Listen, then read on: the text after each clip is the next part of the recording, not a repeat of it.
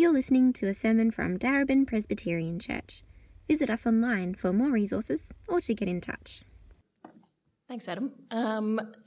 So we'll be reading today from Acts 15. Do strap in because it is a bit of a longer one. Certain people came down from Judea to Antioch and were teaching the believers, "Unless you are circumcised, according to the custom taught by Moses, you cannot be saved." This brought Paul and Barnabas into sharp dispute and debate with them. So Paul and Barnabas were appointed, along with some other believers, to go up to Jerusalem to see the apostles and elders about this question. The church sent them on their way, and as they travelled through Phoenicia and Samaria, they told how the Gentiles had been converted. This news made all the believers very glad. When they came to Jerusalem, they were welcomed by the church and the apostles and elders, to whom they reported everything God had done through them. Then some of the believers who belonged to the party of the Pharisees stood up and said, "The Gentiles must be circumcised and required to keep the law of Moses." The apostles and elders met to consider this question. After much discussion, Peter got up and addressed them. "Brothers, you know that some time ago God made a choice among you that the Gentiles might hear from my lips the message of the gospel and believe. God, who knows the heart, showed that he accepted them by giving the Holy Spirit to them, just as he did to us. He did not discriminate between us and them, for he purified their hearts by faith. Now then, why do you try to test God by putting on the necks of Gentiles a yoke that neither we nor our ancestors have been able to bear? No, we believe it is through the grace of our Lord Jesus that we are saved, just as they are." The whole assembly became silent as they listened to Barnabas and Paul telling about the signs and wonders God had done among the Gentiles through them. When they finished, James spoke up. "Brothers," he said, "listen to me. Simon has described to us how God first intervened to choose a people for his name from the Gentiles. The words of the prophets are in agreement with this, as it is written, 'After this I will return and rebuild David's fallen tent. Its ruins I will rebuild, and I will restore it, that the rest of mankind may seek the Lord, even all the Gentiles who bear my name, says the Lord, who does these things known from long ago.' It is my judgment, therefore, that we should not make it difficult for the Gentiles who are turning to God. Instead, we should write to them, telling them to abstain from food polluted by idols, from sexual immorality, from the meat of strangled animals, and from blood. For the law of Moses has been preached in every city from the earliest times and is read in the synagogues on every Sabbath." Then the apostles and elders, with the whole church, decided to choose some of their own men and send them to Antioch with Paul and Barnabas. They chose Judas, called Barsabbas, and Silas, men who were leaders among the believers. With them, they sent the following letter. "The apostles and elders, your brothers, to the Gentile believers in Antioch, Syria, and Cilicia. Greetings. We have heard that some went out from us without our authorization and disturbed you, troubling your minds by what they said. So we all agreed to choose some men and send them to you with our dear friends Barnabas and Paul, men who have risked their lives for the name of our Lord Jesus Christ. Therefore, we are sending Judas and Silas to confirm by word of mouth what we are writing. It seemed good to the Holy Spirit and to us not to burden you with anything beyond the following requirements.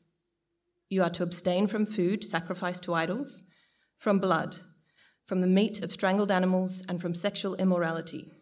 You will do well to avoid these things. Farewell."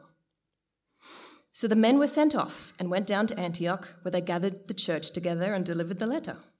The people read it and were glad for its encouraging message. Judas and Silas, who themselves were prophets, said much to encourage and strengthen the believers. After spending some time there, they were sent off by the believers with the blessings of peace to return to those who had sent them. But Paul and Barnabas remained in Antioch, where they and many others taught and preached the word of the Lord.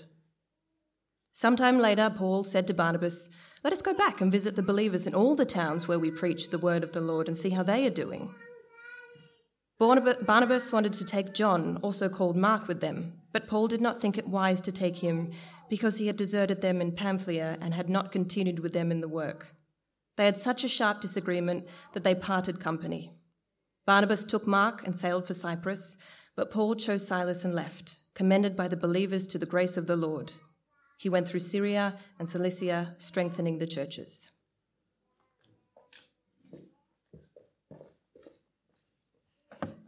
Thanks, Yvette. As is usual, the drill around DPC, there's an outline of my sermon on the online welcome card. If you haven't tracked that down, you can get it via the Sundays tab on our church website. So if a kind of outline of what I'm going to say might be helpful for you, that's where it is. Be great if you could have Acts chapter 15 open. Let's pray. Gracious Heavenly Father, well, who am I really to have the privilege and responsibility to open your word and teach it, preach it to your people? Father, please take me up in all my weaknesses and limitations and use me to display your power and glory. And we pray, Father, the power and glory of Christ your Son too. In his name we pray. Amen. Well, some details really do matter. I'm sure you've been discussing that a little in the little pause that we had before. Now, I know as Presbyterians, sometimes we've got a bit of a reputation for being overly anal, perhaps a little rigid about details. And so you might be sitting there thinking, well, of course, a Presbyterian minister's going to say details matter. But there are situations where details really do matter.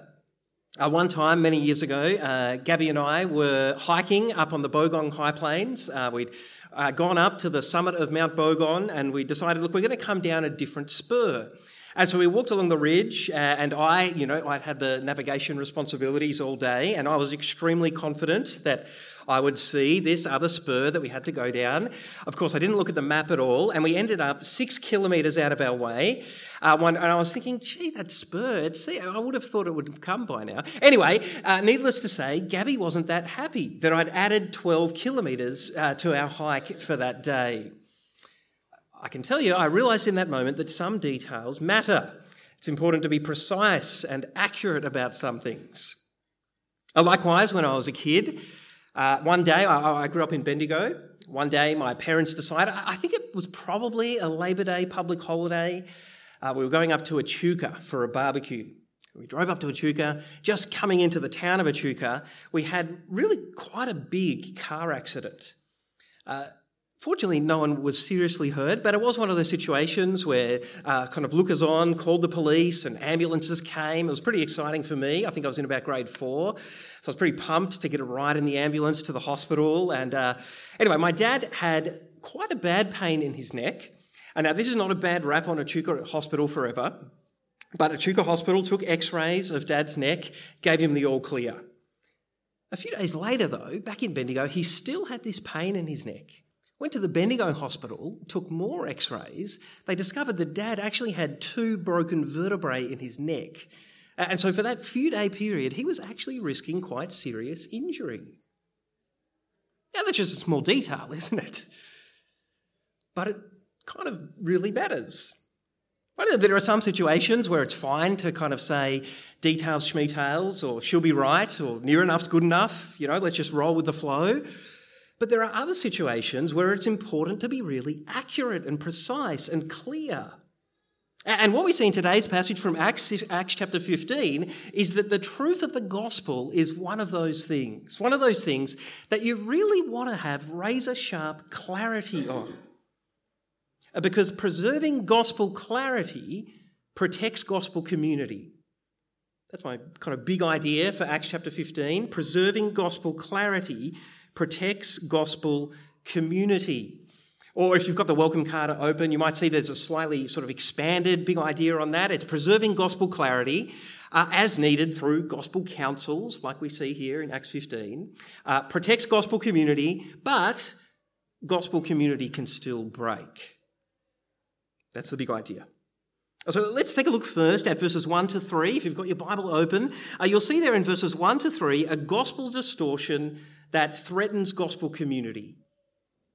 Have a look at verse 1. Luke says, certain people came down from Judea to Antioch, the church in Antioch, and they were teaching the believers there that unless you are circumcised according to the custom taught by Moses, you cannot be saved. If you scan down to verse 5, it seems pretty likely that these certain people who came down from Judea are new Christians, Jewish Christians, who'd previously belonged to the party of the Pharisees. The Pharisees were a particular kind of sect within first century Judaism. You might have heard about them before. They come up a fair bit in the Gospels, the stories of Jesus' life, and they're particularly known for being very strict about things like circumcision and observing God's law, which fits with what they're teaching here, doesn't it? With their focus on circumcision and the importance of obeying God's law. You see, from the time of Abraham in Genesis chapter 17, you can read this later on, the outward physical sign of being a member of God's people was to be circumcised, at least for Jewish male babies, who had to be circumcised on the 8th day after their birth. That requirement came up first in Genesis 17, and it was put down in law, in the laws that God gave to Moses, in the books of Exodus and Leviticus. As I just said, circumcision was the outward physical sign of belonging to the Jews, the people of Israel, the people that God had kind of covenanted with or bound himself to by making promises to them.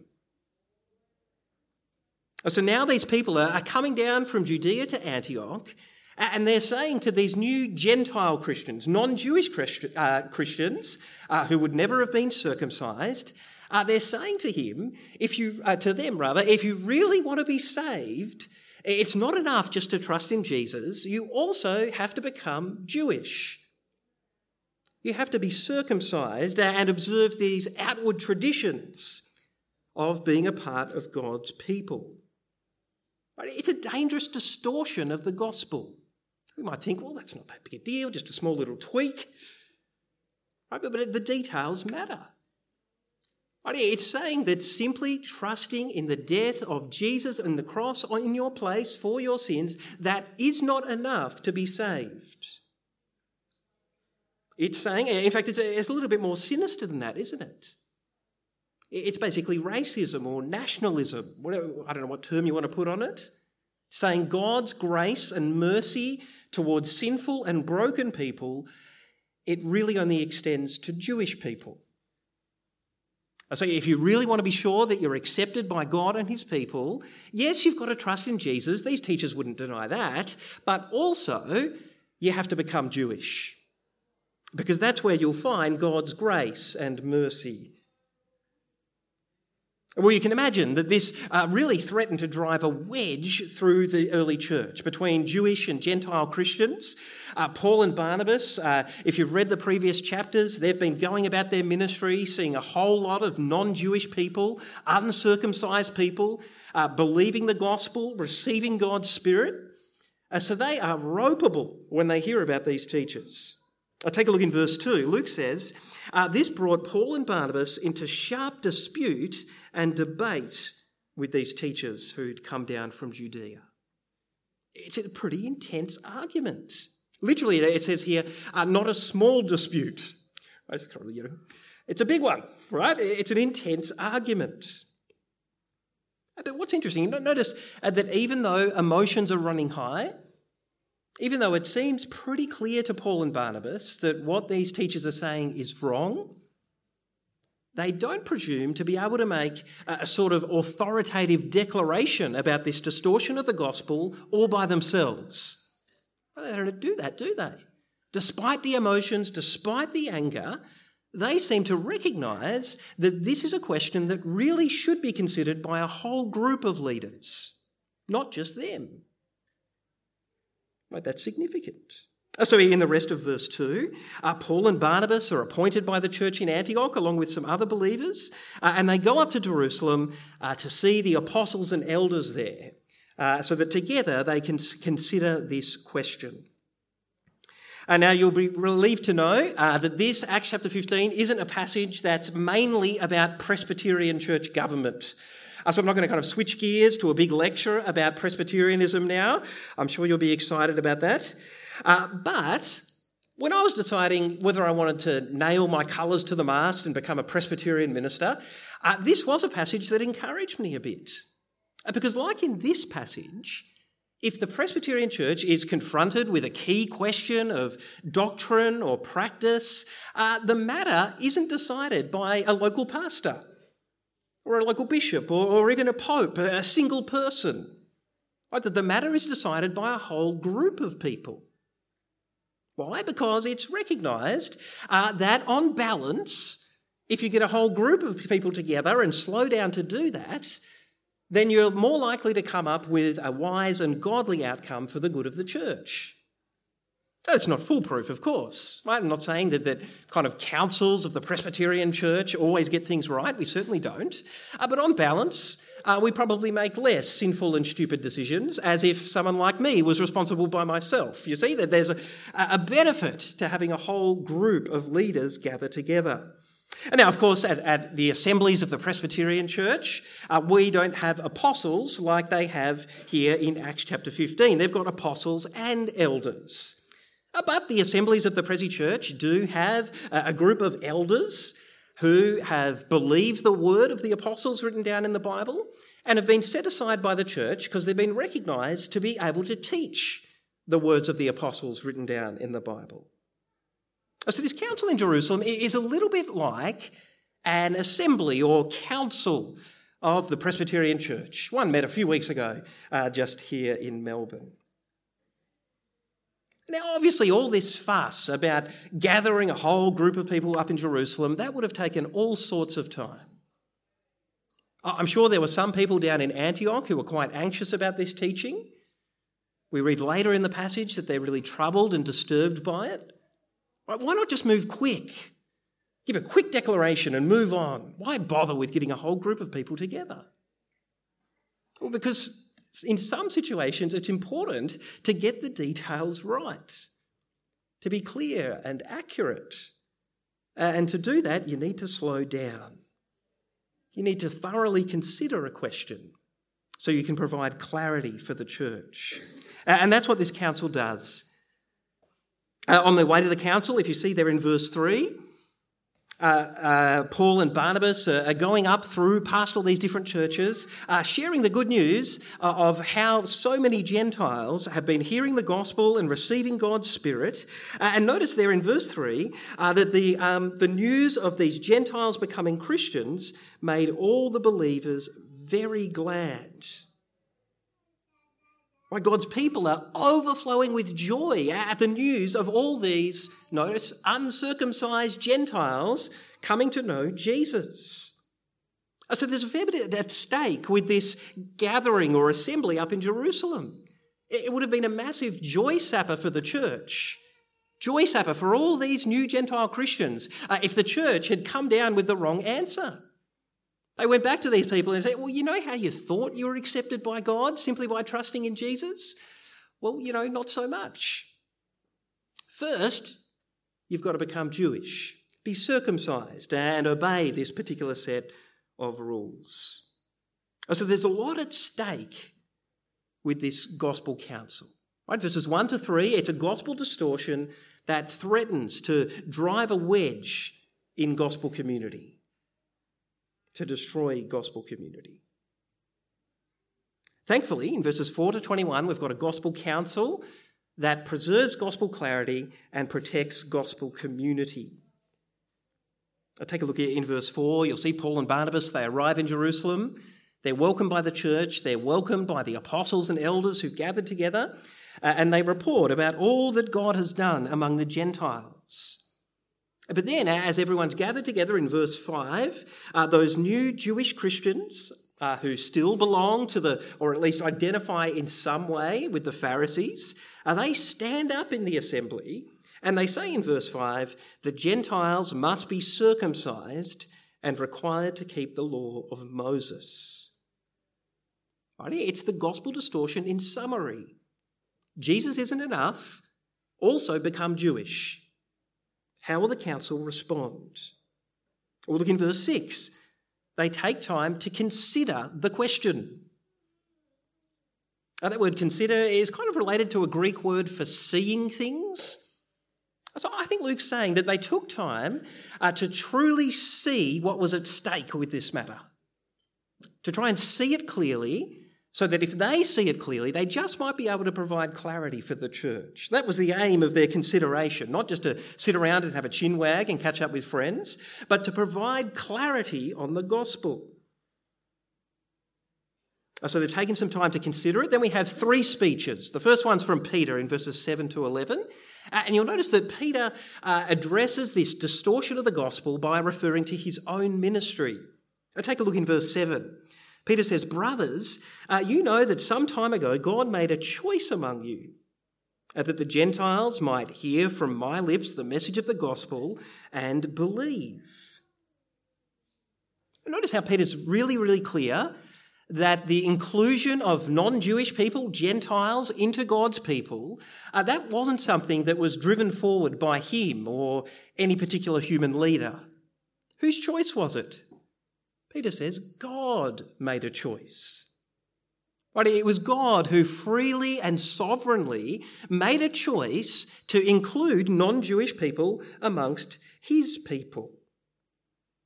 I think back to the events of Acts chapters 10 and 11. Right, Peter's saying, "All brothers, all of you in this assembly know that this whole thing was driven by God." Right, in Acts chapter 10, who was it who gave a vision to Cornelius, telling him to summon Peter from Simon's house up in Joppa? It was God. It was God who gave Peter a vision, telling him to go down to Cornelius' house and share the gospel with them. Right, all of this was driven by God. So as Peter says in verse 8, God, who knows the heart, this is what Alex was reading before, showed that he accepted the Gentiles by giving the Holy Spirit to them, just as he did to us. Remember that receiving the Holy Spirit is the key mark of being included into God's family, welcomed into God's family. Elsewhere in the New Testament, we see that it's the Holy Spirit that is sometimes called the spirit of sonship, the spirit that teaches you that you're a child of God, that enables you to cry out to God as your loving Heavenly Father. So Peter's saying clearly the Gentiles, by receiving the Spirit, have been welcomed into God's family. They've been accepted by God. So it seems clear to Peter, if you look in verse 9, that God did not discriminate between us and them, that is, between Jews and Gentiles, for he purified their hearts by faith. Right, through Peter, the Gentiles had heard the gospel, they'd received the gospel, they'd received God's Spirit, and all of that, for Peter, makes it abundantly clear that God is not treating the Gentiles any differently to the Jews. He's not discriminating between them. Jews and Gentiles both are having their hearts purified by faith in Jesus' death on the cross, purified by receiving the gift of God's Spirit that makes us clean on the inside. Jews and Gentiles are exactly the same, Peter says, when it comes to being saved. So Peter concludes in verse 10, "Now therefore," or now then, "why do you test God by putting on the necks of the Gentiles a yoke that neither we nor our ancestors have ever been able to bear?" This yoke, what's this yoke? It's the yoke of God's law. The yoke of feeling that you need to obey every detail of God's law before you can be accepted by God and his people. That's the yoke that Peter's talking about. And he's saying that we and our ancestors, that's the Jewish people, we've never been able to carry that yoke. In that, we've never been able to perfectly tick all the boxes. We've never been able to jump through every hoop. We've never been able to perfectly obey every law. So if we were never able to do it, Peter's saying, why would you now want to place that yoke upon these Gentiles who are becoming Christians? No, Peter says. Look at verse 11. "We believe it is through the grace of our Lord Jesus that we are saved, just as they are." You see, the very heart of the gospel is at stake in this assembly. It's not just a boring business meeting, like I've had some Prezi assemblies, that parts of which are like that. This is a moment where the gospel is at stake. Is salvation actually a gift that you receive by faith in Jesus? giving you deep assurance and confidence that you're always accepted by God and his people? Or is salvation a never-ending ladder that you've got to climb? A massive set of rules, leaving you constantly unsure if you're accepted by God and his people? Which is it? A gift to receive or a burden to carry? Peter's saying this gospel counsel should be crystal clear about the details on this. Salvation is a gift, he says. It's by grace to be received simply by trusting in Jesus. So that's Peter's speech. And then in verse 12, let's just briefly. The concern for these predominantly Jewish leaders is let's not place the burden of God's law upon people when they trust in Jesus. We don't have time to unpack all of this, but when people become Christians here at DPC or in 21st century Australia, I think we're unlikely to say to place the burden on them of being circumcised and following some Jewish customs. But you might want to chat about this later on. What other burdens might we place upon people? Do we say to people, yeah, kind of believing in Jesus is enough, but you've also kind of got to develop our way, you've got to go along with our way of worshipping God. Or you've got to develop this, you've got to kind of buy into this particular way of dressing or listening to this particular music or whatever it is. You know, we've got to be careful about this whole thing of adding to the gospel, putting additional burdens upon people. You can talk about that more later on, or maybe in your GCs during the week. Anyway, in verse 12, it's Paul and Barnabas' turn. They stand up, they talk about their ministry among the Gentiles, in particular about how God has enabled them to perform all sorts of signs and wonders amongst the Gentiles. Now, you remember, if you weren't here last week, you can flick back to Acts chapter 14, verse 3, and you'll see in Acts 14, verse 3, that the purpose of these wonders is to confirm Paul and Barnabas' words. So I think what Paul and Barnabas are saying is if God didn't want the Gentiles to believe our words and be saved and become a part of his people, then why did he enable us to perform all these wonders amongst them? You see, God only gives these wonders where he's particularly concerned that a new group of people might hear and believe his words. I think that's what Paul and Barnabas are saying. And then after Paul and Barnabas, it's James's turn. The Apostle James, he stands up in verses 13 and 14. He essentially agrees with Peter. Notice that word intervention. Right here, he's saying that the fact that the non-Jewish people have been included in God's people is all driven by God intervening into history. Right here, it's God who's done this. It's God who's included them in. It's him who intervened. He intervened because he wanted a people for himself, a people for his name. What does that mean, a people for his name? In the Bible, God's name refers to the full beauty and glory of who he is, the fullness of his character. If you want to, you can jot down Exodus 34, verses 6 and 7, where God reveals his name. It's the full glory of who he is. So this is God's purpose in intervening in history and wanting to include people from every nation into his people.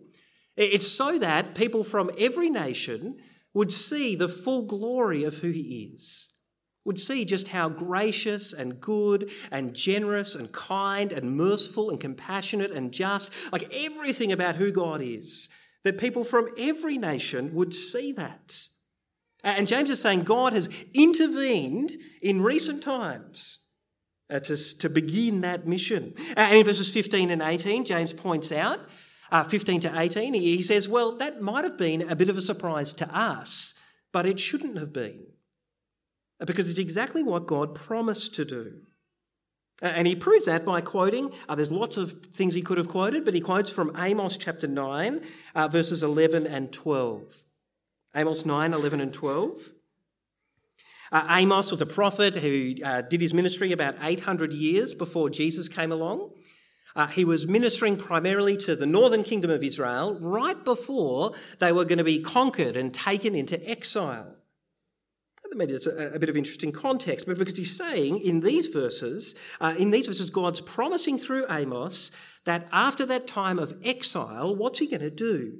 He's going to return and, notice those words, rebuild David's fallen tent. Now, if you've not be very familiar with the big story of the Bible, that might seem a bit odd. But what God's promising to do here is to rebuild the throne of King David, the house of King David. That's a picture for his fallen tent. It's the throne that God promised in places like 2 Samuel 7 was going to go on forever. David's kingdom would never end, and yet, soon after the ministry of Amos, it's going to lie in ruins. And God's saying here, in the future, I'm going to send a descendant of David, and he's going to rebuild David's kingdom. He's going to rebuild David's fallen tent. And notice in verse 17, why is God going to do that? Why is he going to rebuild his kingdom with a descendant of David sitting on the throne? It's so that, verse 17, the rest of mankind might seek the Lord, even all the Gentiles. That's God's purpose, James is saying. He's saying, hey, we know that Jesus is that promised descendant of David, the one who's from the line of David. We know that he is God's king, the one who's come to rebuild and restore God's kingdom on earth. So it's no surprise in light of passages like Amos chapter 9 verses 11 and 12 that right after Jesus comes, we would have all the nations being included into God's people. That people from all mankind would be seeking after the Lord, even all the Gentiles. Now, I don't know, but James must have sensed that was a bit of a mic drop moment in the assembly. It's kind of like case closed, because he moves straight on. Maybe it's a little bit presumptuous of him, but he moves straight on to giving his verdict on the matter. And it's the verdict that ultimately becomes the verdict of the whole council. So you notice in verse 19 that James preserves gospel clarity. He's really clear, isn't he? He says, "It is my judgment, therefore, that we should not make it difficult for the Gentiles who are turning to God." What's he saying? He said we shouldn't add anything to Jesus. We shouldn't give the Gentiles extra hoops to jump through or extra burdens to carry or boxes to tick, hurdles to jump, whatever picture works for you. We should simply be crystal clear that receiving the grace of God by trusting in Jesus is enough. We shouldn't make it difficult for them. It's a great moment of gospel clarity in the early church. But having provided this gospel clarity, James also wants to be careful to protect gospel community. So in verse 20, if you take a look there, he says the Gentiles should abstain from these 4 practices. Those practices seem a little bit odd to our ears because we haven't grown up in a Jewish community, most of us, and surrounded by Jewish law and customs. But the intention of James here is to protect the new community that exists between the new Gentile Christians and Jewish Christians. So let me briefly just say what these 4 practices are. The first, food polluted from idols. That's food that would have previously been offered in a pagan temple before an idol. And for a first century Jewish person who'd become a Christian, they would have felt that any Gentile who ate that food would have been ceremonially unclean. That they were someone who you really should avoid spending time with. Sexual immorality refers to all sorts of forbidden sexual relationships, probably ones that are summarised in Leviticus chapter 18. These are relationships that left anyone involved with them ceremonially unclean. They had to go outside the camp of Israel. You couldn't have community with them. The meat from strangled animals, that's from Leviticus 17. And that's meat that hadn't been killed in the right way. The people of Israel were supposed to drain all the blood out of there. Sorry if that's a bit gory for you. But they had to drain all the blood. But this is meat that hasn't been killed in the right way, and it's just been eaten without that process. A first century Jew who'd become a Christian wouldn't be able to sit at a table with a Gentile who'd eaten such meat. Likewise, eating blood. That's also covered in Leviticus 17. Anyone who ate blood, which God had provided to make sacrifices to him to cover sin, anyone who ate blood was ceremonially unclean, and they were to be avoided. Now, this list of 4 practices is a bit confusing because of that one, sexual immorality. We've just got to be clear that sexual immorality remains something that all Christians in every time and place should abstain from. Right, so in that sense, it's in a slightly different category to the other 3 things, which the new Gentile Christians are probably only needed to abstain from for a limited period of time. But what these 4 practices have in common is that all of them, to the mind of a first century Jew who's becoming a Christian, would have left the Gentiles ceremonially unclean. And that just would have made it really, really hard to have community with them, to share meals together, to hang out together. So James is calling these new Gentile Christians not to abstain from these things, to earn their acceptance with God, but to abstain from these things out of love for their new Gentile brothers and sisters, and to be mindful about the fact that they've got to disentangle themselves from some of their Jewish traditions and customs.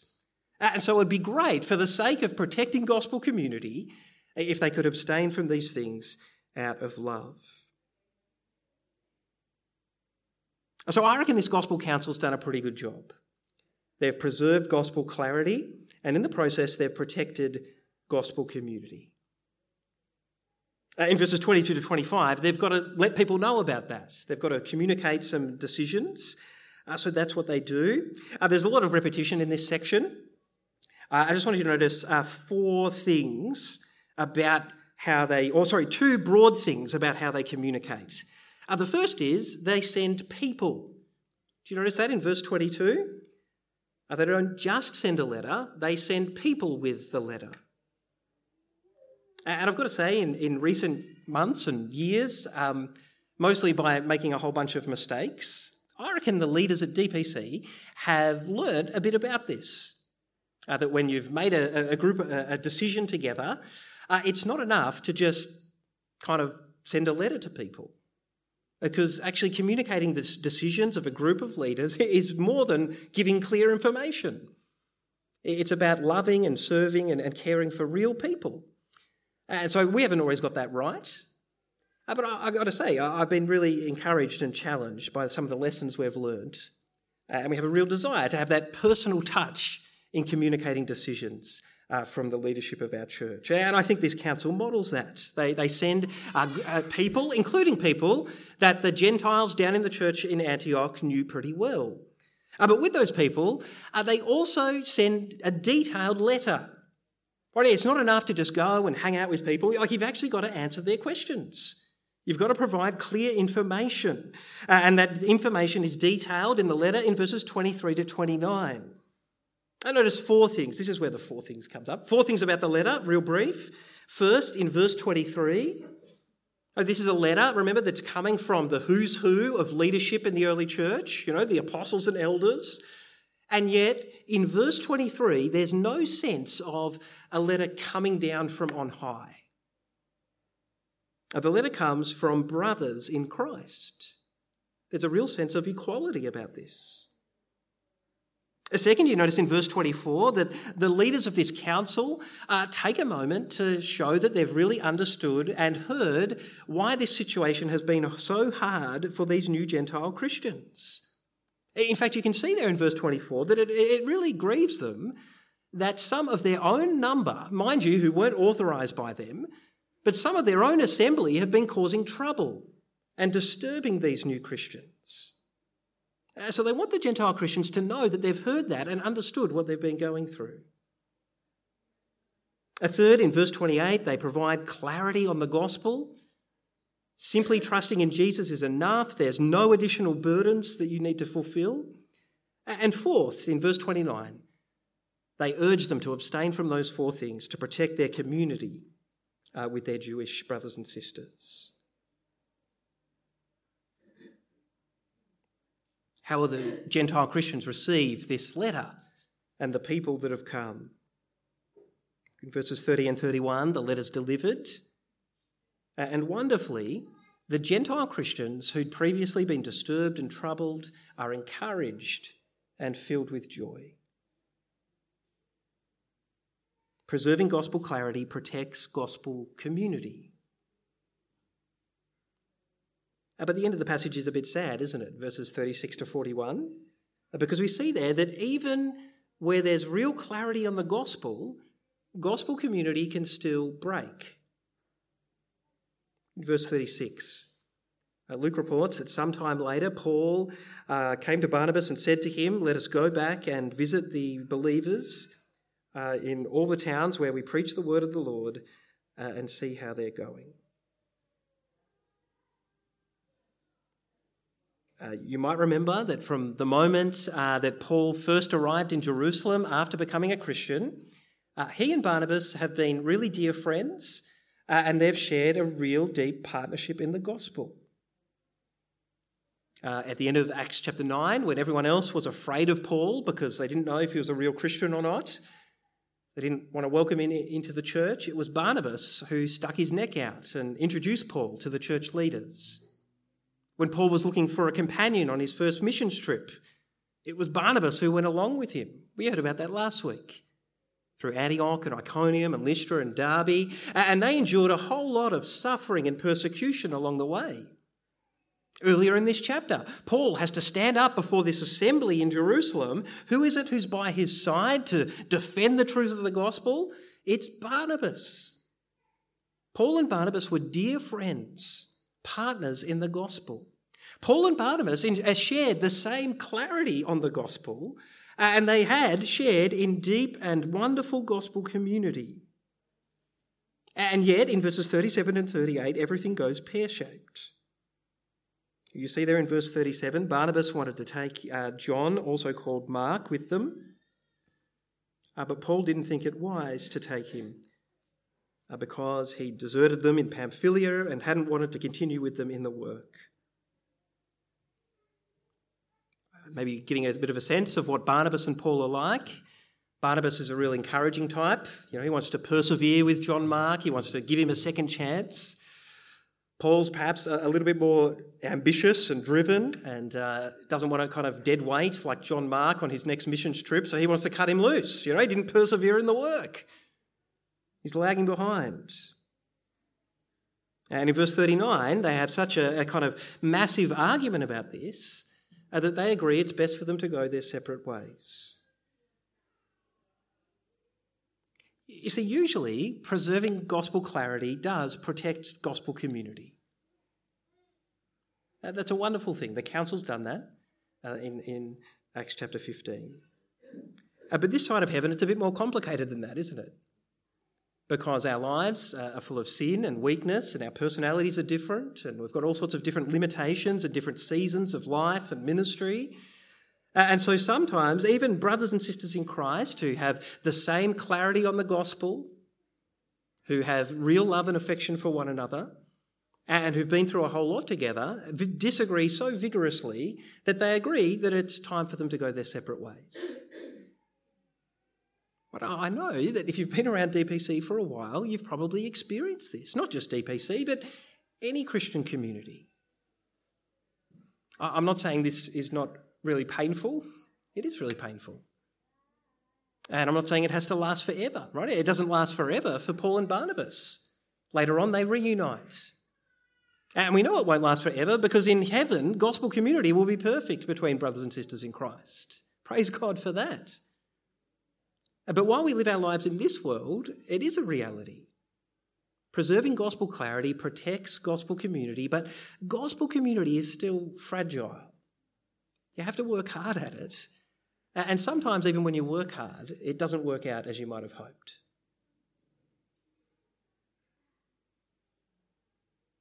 Well, I hope you've been persuaded, as we've looked at Acts chapter 15, that some details really do matter. Sometimes it's perfectly fine to say to a Presbyterian minister, Aaron, it's time to loosen up. Those details don't matter. It's okay if the minutes aren't perfect. It's okay to say that. It's okay to say it'll be okay. The sky won't fall in.